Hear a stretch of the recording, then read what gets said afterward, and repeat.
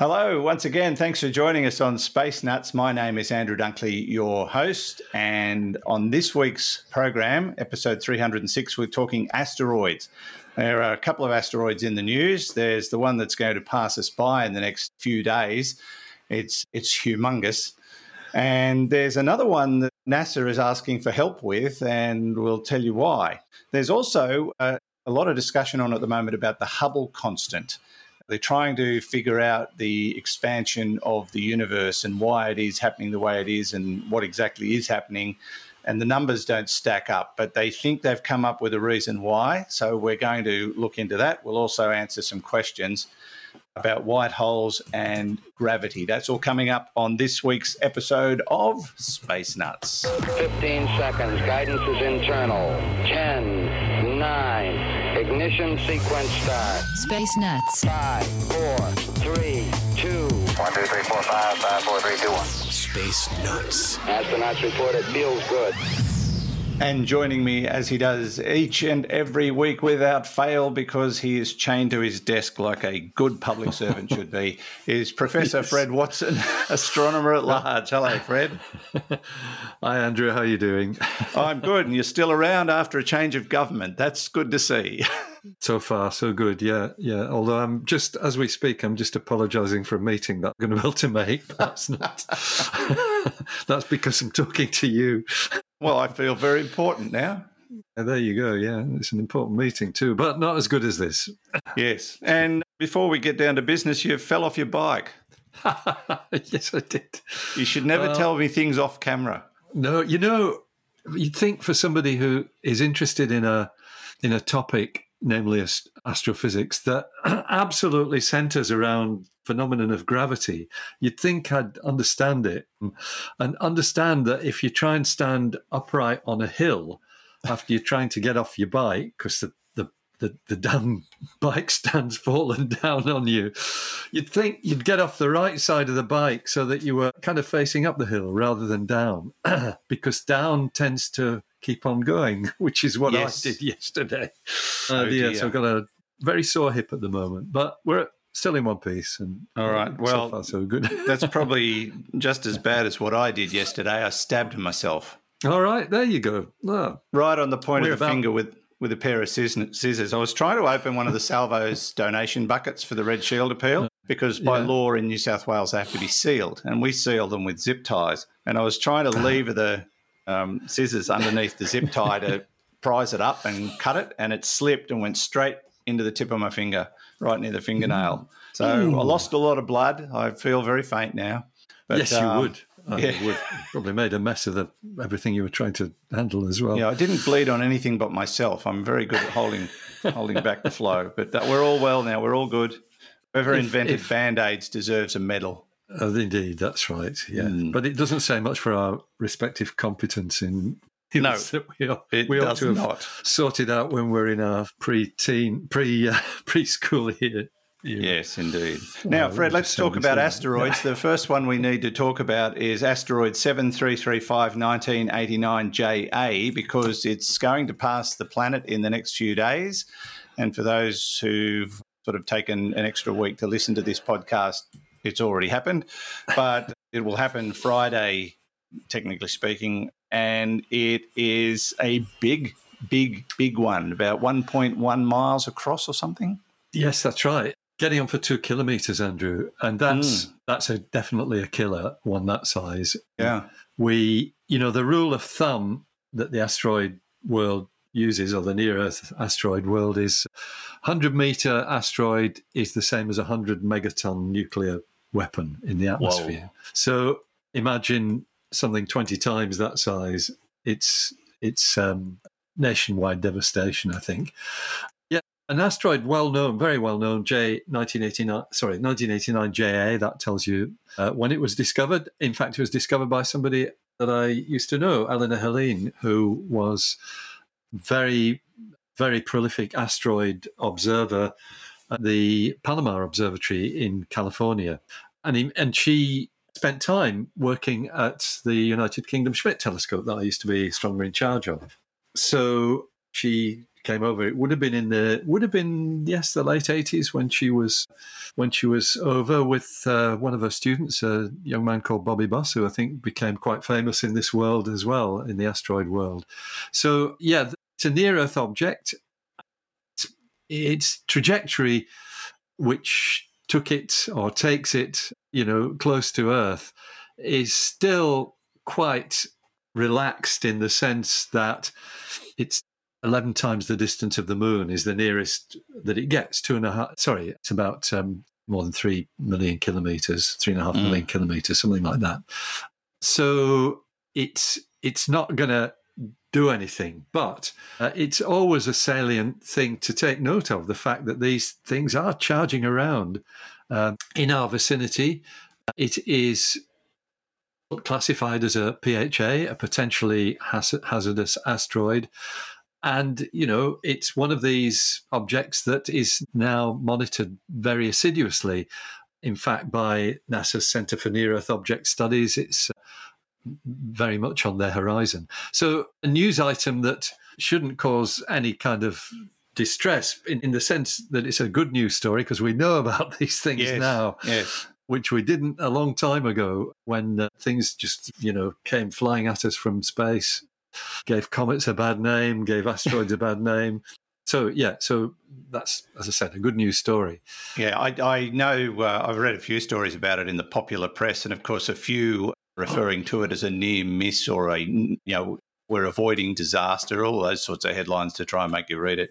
I thought the funniest one, though, was where they were trying to make people understand how big this is. I mean, if you say 2 kilometres, 1.1 miles, or whatever number it turns out to be, people go, righto, I can see that far. But one article reported it as being double the length of the Burj Khalifa, the tallest building in the world. Now, that's probably a fair assessment. But the one that made me laugh was the one where I think they're trying to, I don't know if it's desperation or if it was a headline they thought would just grab your attention, but 350 times the size of a giraffe. Usually it's elephants, Andrew. So, yeah. I was out at the zoo last week and I was looking at the giraffes and I didn't kind of equate them to asteroids. No. And these, I don't really get that, because how can you imagine something 350 times that size? I know. That was exactly what I thought. Anyway. Oh, well, it got my attention, so I suppose that's why. Okay, so that's happening on Friday. Will we be able to see it?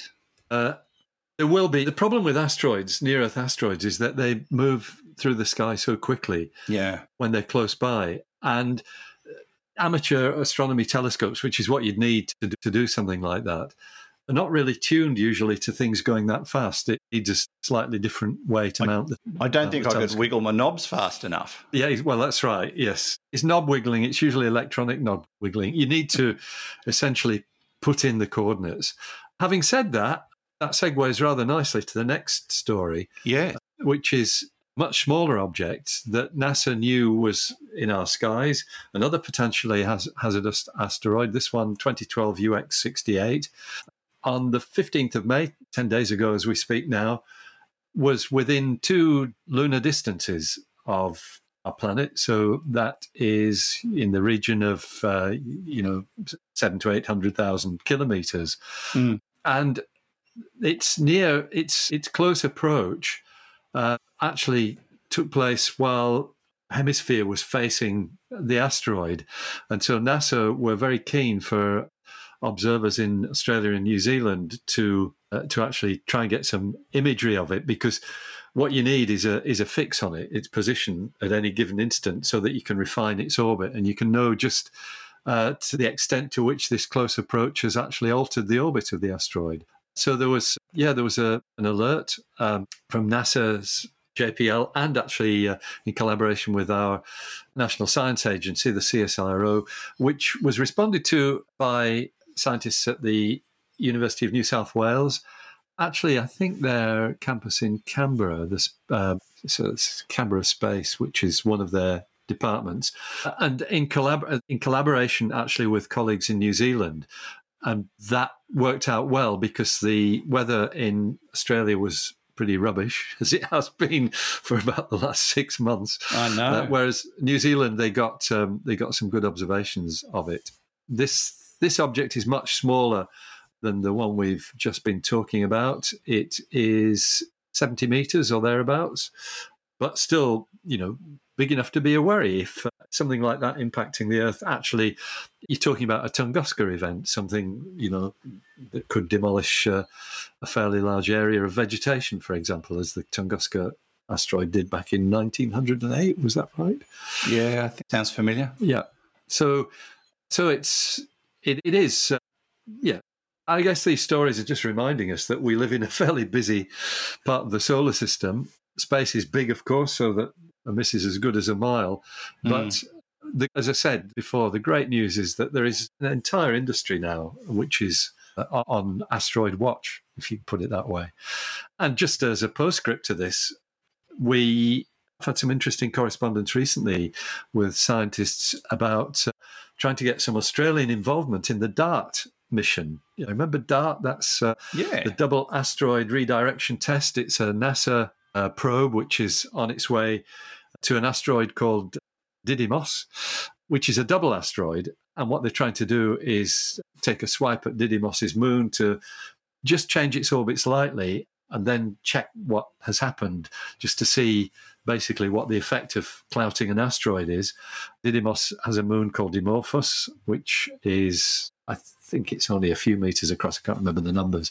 But yeah, we're interesting possibility that maybe we in Australia might get involved with some of the observations that might be needed for actually quantifying how much of an impact, how much of a move that the impact has made on the asteroid Dimorphos.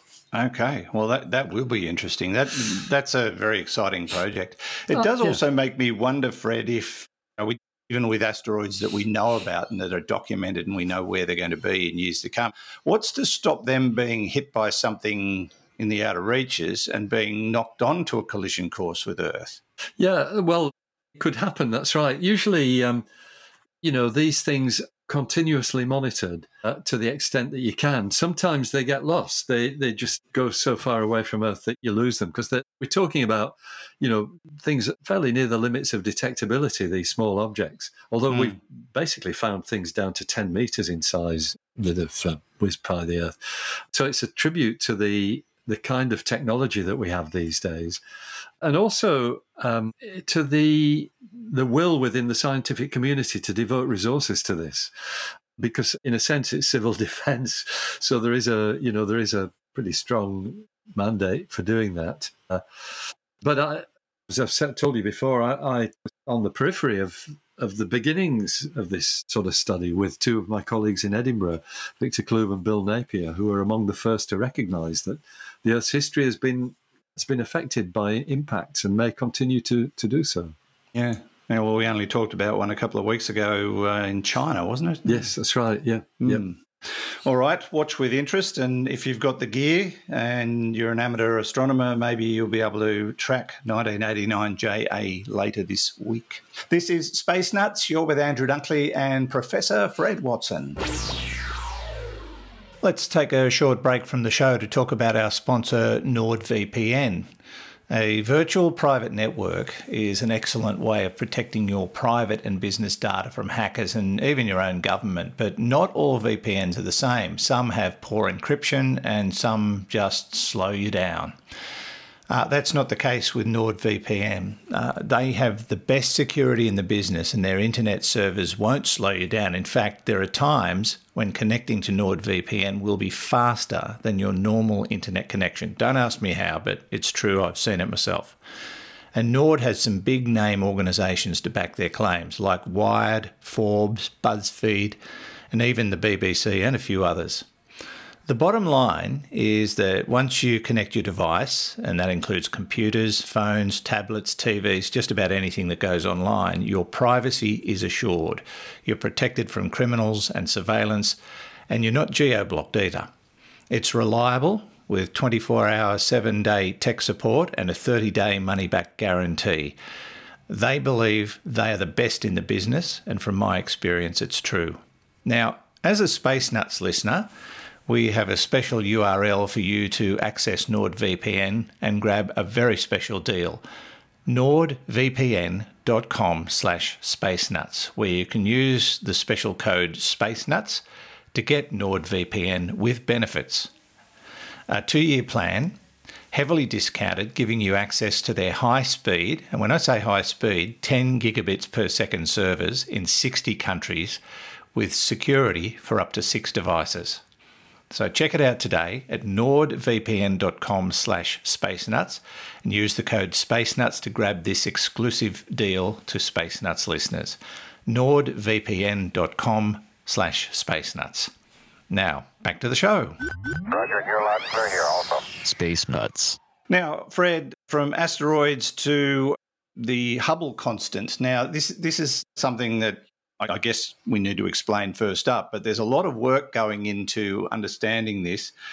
And a 30-year Hubble study from the Hubble Space Telescope has come up with some data, but it's also created more questions. But then there's another study that seems to have potentially come up with answers to those questions. So let's start at the beginning. What is the Hubble constant? It's the number that essentially determines what the expansion of the universe is at the moment today. It's usually called H naught, H being for the Hubble constant. The naught is a subscript, which means that it's the Hubble constant now compared with what it might have been some time in the past. And once again, harping back to when I was a young astronomer in Edinburgh back in the 1970s and 80s, the value for the Hubble constant was one of the biggest unknowns at the time. The way you measure it, and it's the way Hubble did, was you look at galaxies and you measure their velocity of recession, how fast they are moving away from us. Mm-hmm. But then you've got to have another indicator that tells you how far away they are, because it's by the Hubble constant essentially relates that expansion velocity, the recession velocity of a galaxy, with its distance. The further away it is, the faster it's moving away from us.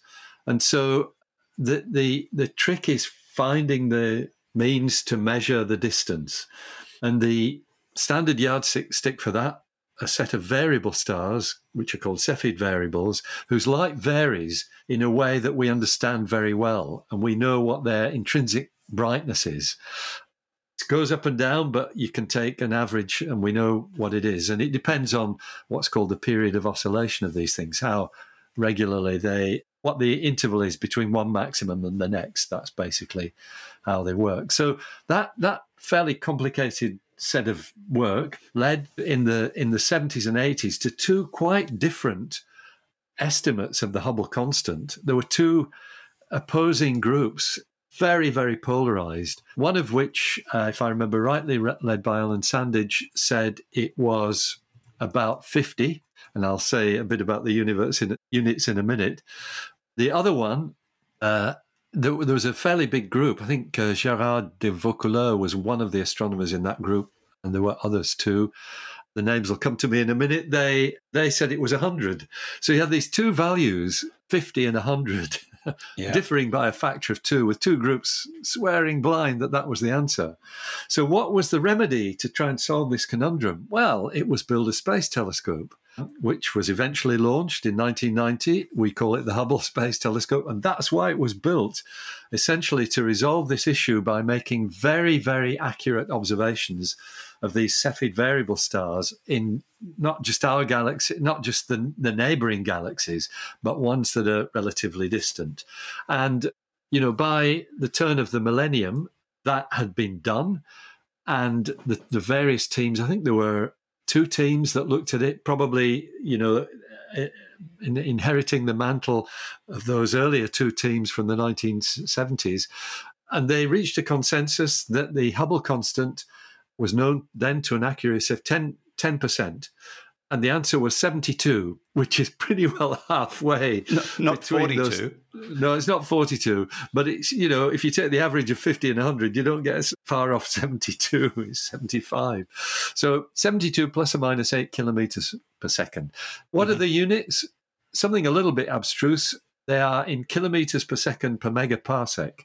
Now, a megaparsec is essentially 3.2 or thereabouts million light years, because a parsec is the unit of distance that astronomers use. We don't really use light years, although light years are a very convenient way of expressing distances. One parsec is the distance of an object that has a parallax of 1 arc second, hence the name, a parsec. And it's what you actually measure, because parallax is something you determine by the Earth's orbit around the sun. So 1 parsec turns out to be roughly 3.2 light years. And so a megaparsec, a million parsecs, is 3.2 million light years. And what the Hubble constant means, 72 kilometers per second per megaparsec, it means that for every megaparsec further out you go, the recession velocity, the speed that a galaxy is disappearing, increases by 72 kilometers per second. Okay. So that's essentially the Hubble constant itself. Right. Now the plot thickens. Yes. Because, first of all, there have been more researchers which have narrowed that number down even more. Remember, early 2000, 72 plus or minus 8 kilometers per second. By now, because of additions to the telescope itself, actually, there were new cameras that were implemented. We've got a new value which is even more accurate. The current accepted value is 73 plus or minus 1 kilometer per second. So you're down to almost a 1% error. And that it's actually really interesting, because once again, harping back to Edinburgh, my boss in those days was the Astronomer Royal for Scotland, Professor Malcolm Longair, a Scotsman, actually the first Scotsman to be an Astronomer Royal for Scotland. They were always from somewhere else before that. And I remember him saying, this would have been before the Hubble telescope was launched, we are on the verge of a new era of precision cosmology. In other words, high precision cosmology, because it was all hand-waving stuff before that. And now we've got 1 kilometer per second accuracy. So good old Malcolm, his words were correct. That's a terrible impersonation of him, I have to say. I thought it was pretty good, actually. I hope he'd forgive me. He's a very inspiring person to work with. He was my PhD supervisor, actually. It's terrifying. Anyway, that is a different story. But yes, he was right. We were on the verge of an era of precision cosmology, and the Hubble constant tied down to 1 kilometer per second by, the work on the Cepheid variables. But I knew there was a but coming. There is a but. Yeah. Where's the but? It is the fact that there are other ways of measuring the Hubble constant, and they involve looking at the cosmic microwave background radiation, that sphere of microwave radiation that surrounds us, that we're at the center of. And what we're seeing there is the echo of the Big Bang. And that, when you analyze that, which you can do by looking at the slight temperature variations throughout the cosmic microwave background radiation, 1 part in 100,000 temperature variations, tiny ones. It's been done by a number of different satellites, the most recent of which is the European Space Agency's Planck spacecraft, which really sorted out the details and gave us the best analysis of that cosmic microwave background. When they do their sums, they get a different answer. They get a Hubble constant today of 67.5 plus or minus 0.5 kilometers. That's a big difference. Per megaparsec. It is when you consider what the error bars are. That's right. Yeah. So, it's a significant difference given those error bars. And that is the current conundrum. That's the problem. And is engaging cosmologists in a big way, this anomaly, the Hubble constant anomaly. There is one piece of research that is really just been released, I think within the last 5 days, actually. It's in a press release from the University of New Mexico. And it's about scientists these are theoretical scientists, University of New Mexico, very, very clever people who build models of what the universe is doing.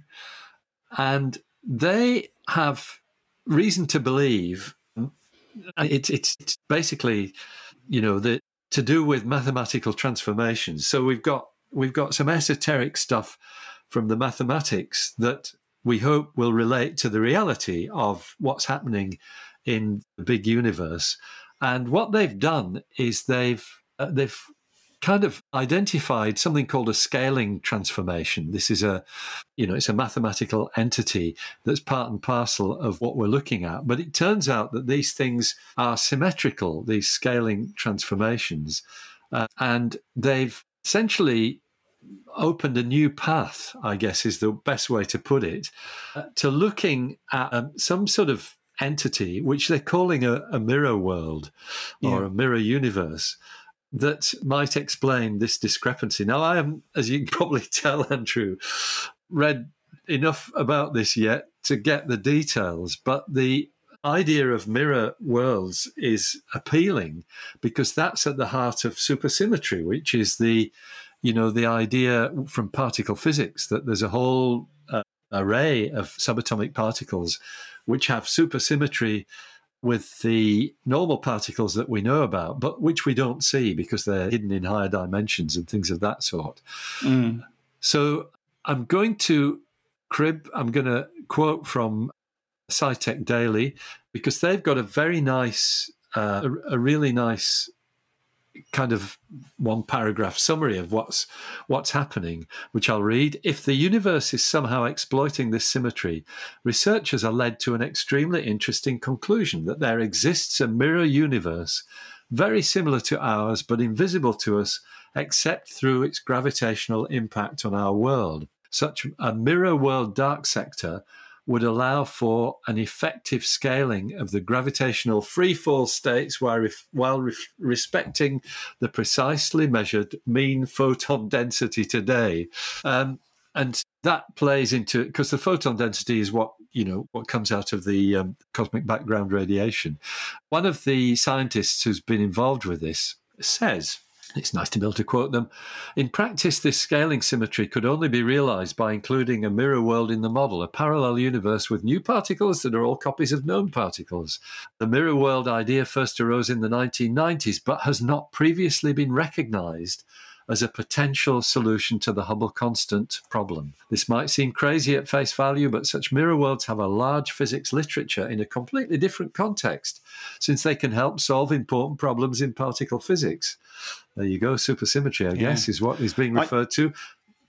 Sorry, just the final sentence. Our work allows us to link for the first time this large literature to an important problem in cosmology. So, yeah, great stuff. Yeah, suppose when you can't, when you've got a variable between the estimates for the Hubble constant and you can't find a physical answer for it, you have to go to theory. You have to go to modelling. Yes. So what's wrong with our models? What are we missing? Yeah. Exactly. Yeah. And that's the way astrophysics works. Yeah. I also think that this is going to start people asking about dark matter and dark energy. Are they part of the equation as well? Indeed, they are. That's because supersymmetry, certainly for dark matter, supersymmetry is one of the great hopes for our understanding of it, although it's been totally elusive in the particle physics world so far. They haven't cracked it at CERN. They've sort of almost given up on the chase because they don't think they've got high enough energies at CERN to detect supersymmetry. But yeah, I think it's still on the agenda.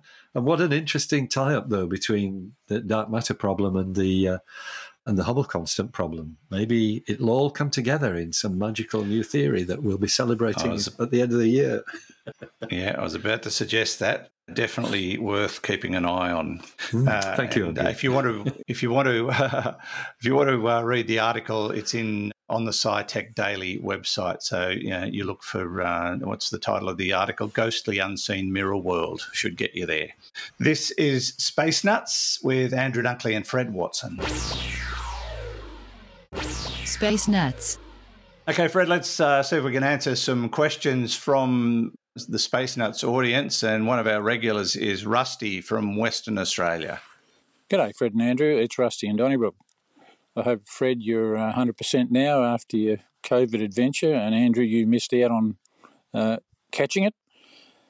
So my question is about white holes. Black holes are supposed to be dimensionless. What about white holes? Are they supposed to be dimensionless as well? And if they're not necessarily dimensionless, could we be looking at the inside of a white hole when we look at the universe? That's it. Thanks very much for a fantastic show, guys. Cheers. Thanks, Rusty. Great to hear from you again. Hope all is well in WA. And yeah, white holes. Well, first of all, we need to point out that we've never seen one. We don't even know if they exist. But if they did, Fred, would they be dimensionless? Yes. Because so what's a white hole?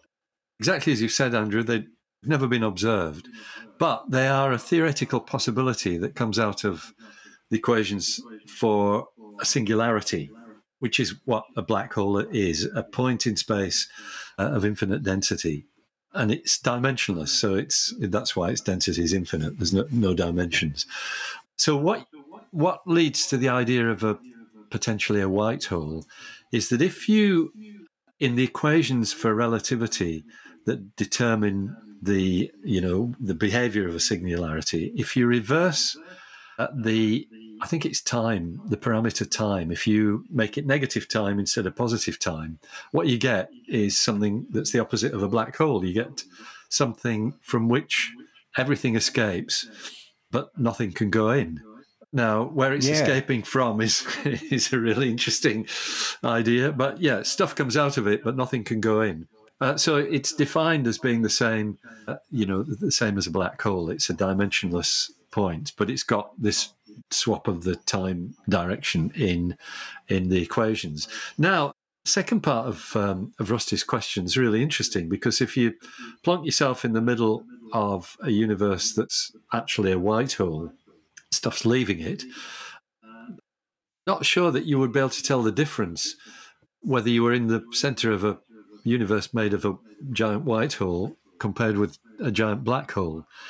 Because in both cases, you've got this curious gravitational singularity. People have suggested that our universe has an event horizon like a black hole does, but in our universe, we're looking at it from the inside rather than the outside. Yeah. And it's my understanding that a white hole would have an event horizon as well, but of course it will be white, hence the term. And we've never seen one, which leads, I think, most cosmologists to the idea that they probably don't exist, that there'll be some physical reason why this mathematical entity cannot be brought into reality. I remember a particular Star Trek episode back in the day of the original TV series that Gene Roddenberry wrote, and did they go through a black hole and come out the other side, and it was a white universe with black stars. I distinctly remember that. Total opposite to the reality that we know. And, I guess that's what a white hole is technically supposed to demonstrate, the absolute opposite to a black hole in every respect. But you've got to ask yourself, how could it exist rather than does it exist? Yeah, that's right. Just going back to that, though, in a way, that's what, if your eyes were sensitive to microwave radiation, that's what the universe would look like. White. A white universe, yeah. Because you'd be seeing the cosmic microwave background radiation. It would be pretty faint, but that's what it would look like. Gene Roddenberry was pretty darn clever, wasn't he? Oh, yeah, very much so.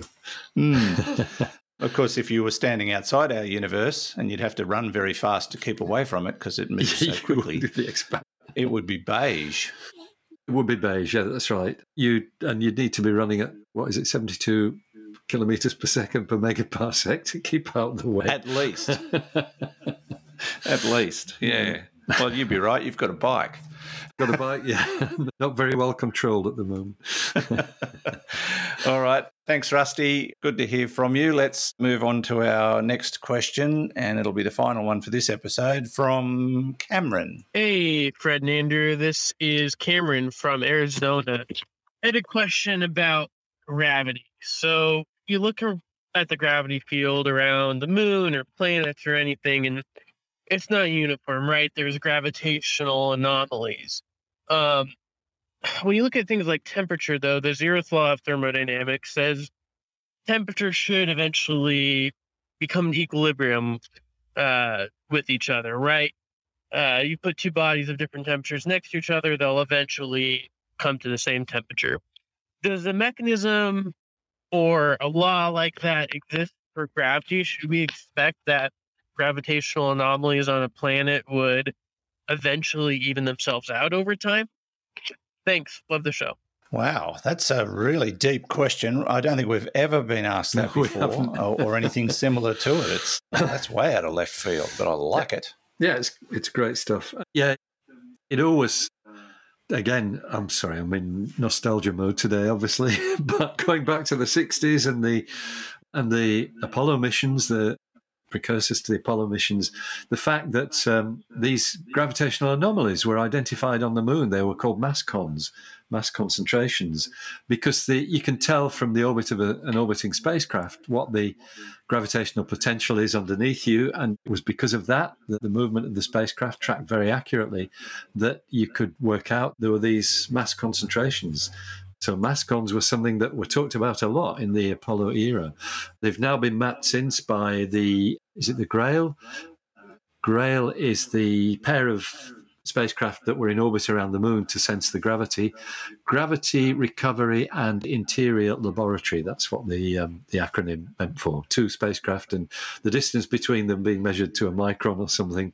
And that's how you can track the gravity anomalies. So we do know about those things exactly as described, that objects like the Earth, we've got very strong gravitational anomalies, which are kind of movable feast because a lot of it comes from melting ice in the Arctic and Antarctic. But relating it to the way temperature equilibrates between hot and cold objects is there are analogues, actually, and I guess what we're talking about here is a kind of allegorical thing almost, because the reason why temperature, if you've got temperature variations in something, the reason why they iron out to become the same is because of one of the heat exchange mechanisms.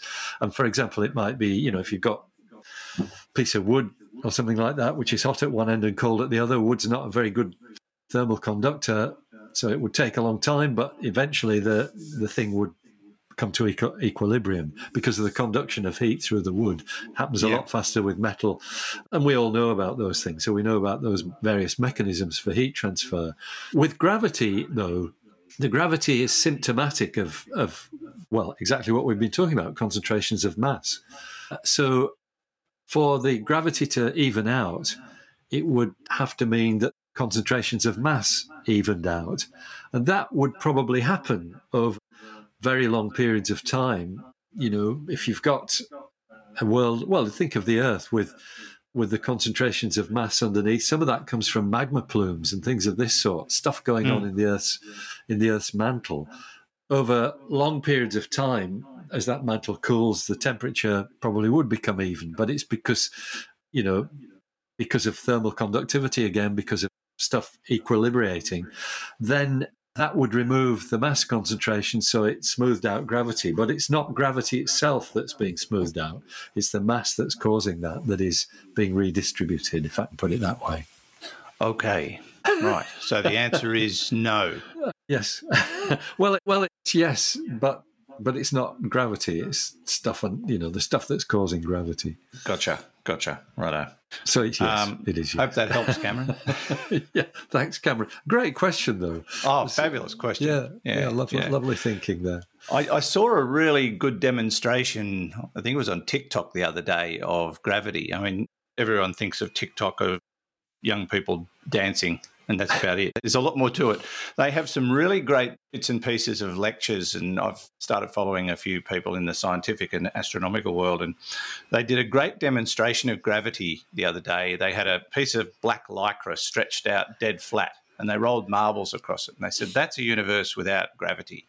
Yep. Then they put a ball in the middle of it, and it sunk down, and that was the sun. And then they started rolling the marbles, and they spun around it. In orbit. And they said that's the influence of the sun's gravity on the planets and the moons, for example. And they said, now we know you're going to ask the question as to why Earth doesn't fall into the sun like the marbles are. and the answer to that question, which I thought was brilliant, was because out there, unlike on here, there is no friction. Therefore, it doesn't spiral into the sun and disappear. It will one day if it lasts long enough, but I think the sun will probably destroy itself before that happens. I think the timing of the function of our solar system won't work to a point where we'll get sucked into the sun. It will come over us instead. I think, is that right? Yes, that's right. Yeah, we are actually moving away from the sun slowly. It's really good demonstration though, Yeah. because and I suppose you could expand on it by putting different sized objects on the Lycra, so it shows the different influences of gravity, which varies, as we know, due to the mass of objects. Yeah. What's really nice about that, Andrew, is that it absolutely demonstrates one of the fundamental principles of relativity. So, yes, you've got, the heavy thing in the middle that's distorting the Lycra, and the marbles follow curved paths around it. As far as the marble's concerned, though, it thinks it's going in a straight line, but it's the space that it's moving over that's bent, and that's the really neat bit. These geodesics, as they're called. I wish I'd known that 40 years ago when I started playing golf, because that's exactly the same effect that I have with putting. Yes. Your straight line is a little bit different from what the Earth wants to give you, I guess. Yeah, very true. And there's a few other factors in there, like wind and the way the grass grows. You've got to take all that into account. Absolutely. But that's a different story. But I just thought it was a fascinating demonstration, and it really simplified the way gravity acts on things. Yeah. Now, just a reminder too, if you want to send us a question or send us a comment or just want to make a political statement, you can send it to us via our website, spacenutspodcast.com. And you can click on the AMA link. You can send us text that way or a voice message, or you can click on the right-hand side. There's a little tab there, which has vanished off my screen right now. There it is. Send us your voice message. So that's how you can ask us questions or just send us voice messages. Some people just send us messages for the sake of it, or just want to make a comment about things, which is fine. We use them from time to time.